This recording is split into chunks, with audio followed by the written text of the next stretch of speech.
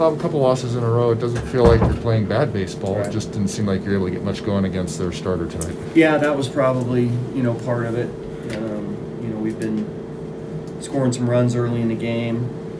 We ended up scoring a couple in the third, but, we've had a tough time scoring runs there for some reason. Hopefully that ends tomorrow. Was there something unique about Feltner, or just didn't take advantage of some opportunities that you had? I don't know. He pitched pretty well. He was a little bit more up in the zone than maybe in the past. Had a decent breaking ball.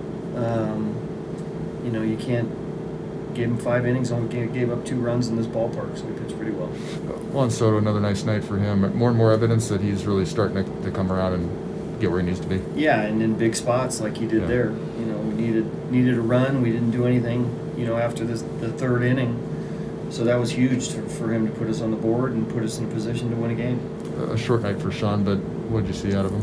Yeah, the velo wasn't there, and then it was there for a little bit, and then it wasn't there. So, we got to cover a lot of game. We had, as you saw right there, we were able to do it up to that point, but it just looked like, his velo started, ticking down a little bit. I think it was when we took him out, it was in the high 80s.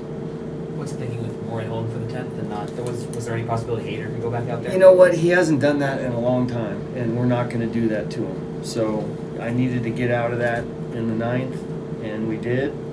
And so we went to Moreland in the 10th. You wanted to avoid Blackman there in the 10th? Well, that's more of a double play. I mean, you either walk the first guy, and then now you're facing Blackman. I'm going to have to face Trejo anyway, but it was more to set up a double play and get a little bit further down the lineup.